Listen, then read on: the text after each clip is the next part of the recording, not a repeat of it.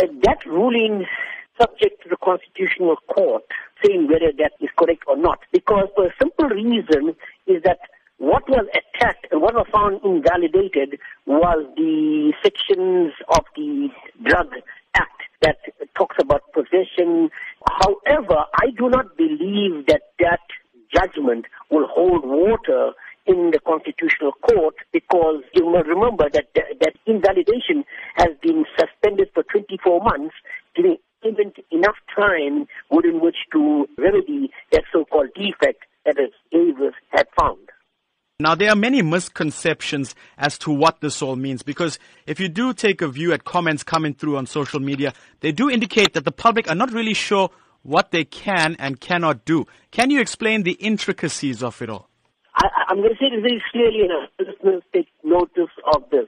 No, you will not be able to possess Dagga or cannabis or possess it for personal use. You won't be able to grow it in your backyard or in your front yard, wherever it is, without any legal implications.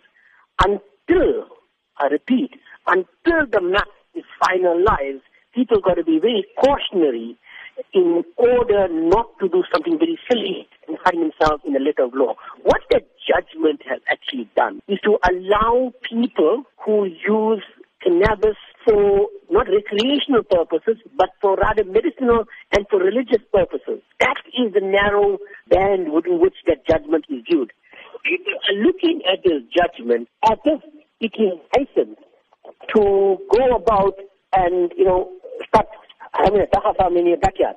So, I'd like to say this very clearly, that Dagga use will still land you in jail, notwithstanding what the High Court has stated. And this is the problem with our media. They do not know how to read judgments, and it is very clear from what I read, the 66 pages of judgment. All it said was that particular section was invalid.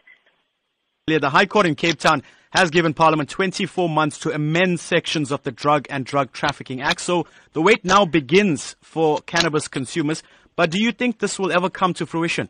This is something very serious. Remember, South Africa is a signatory to the International Convention Against Drugs and Drug Trafficking.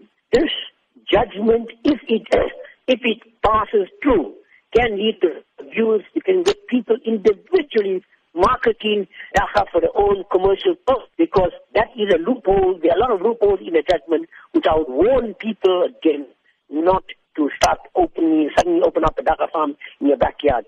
You need a top lawyer, and I can recommend one.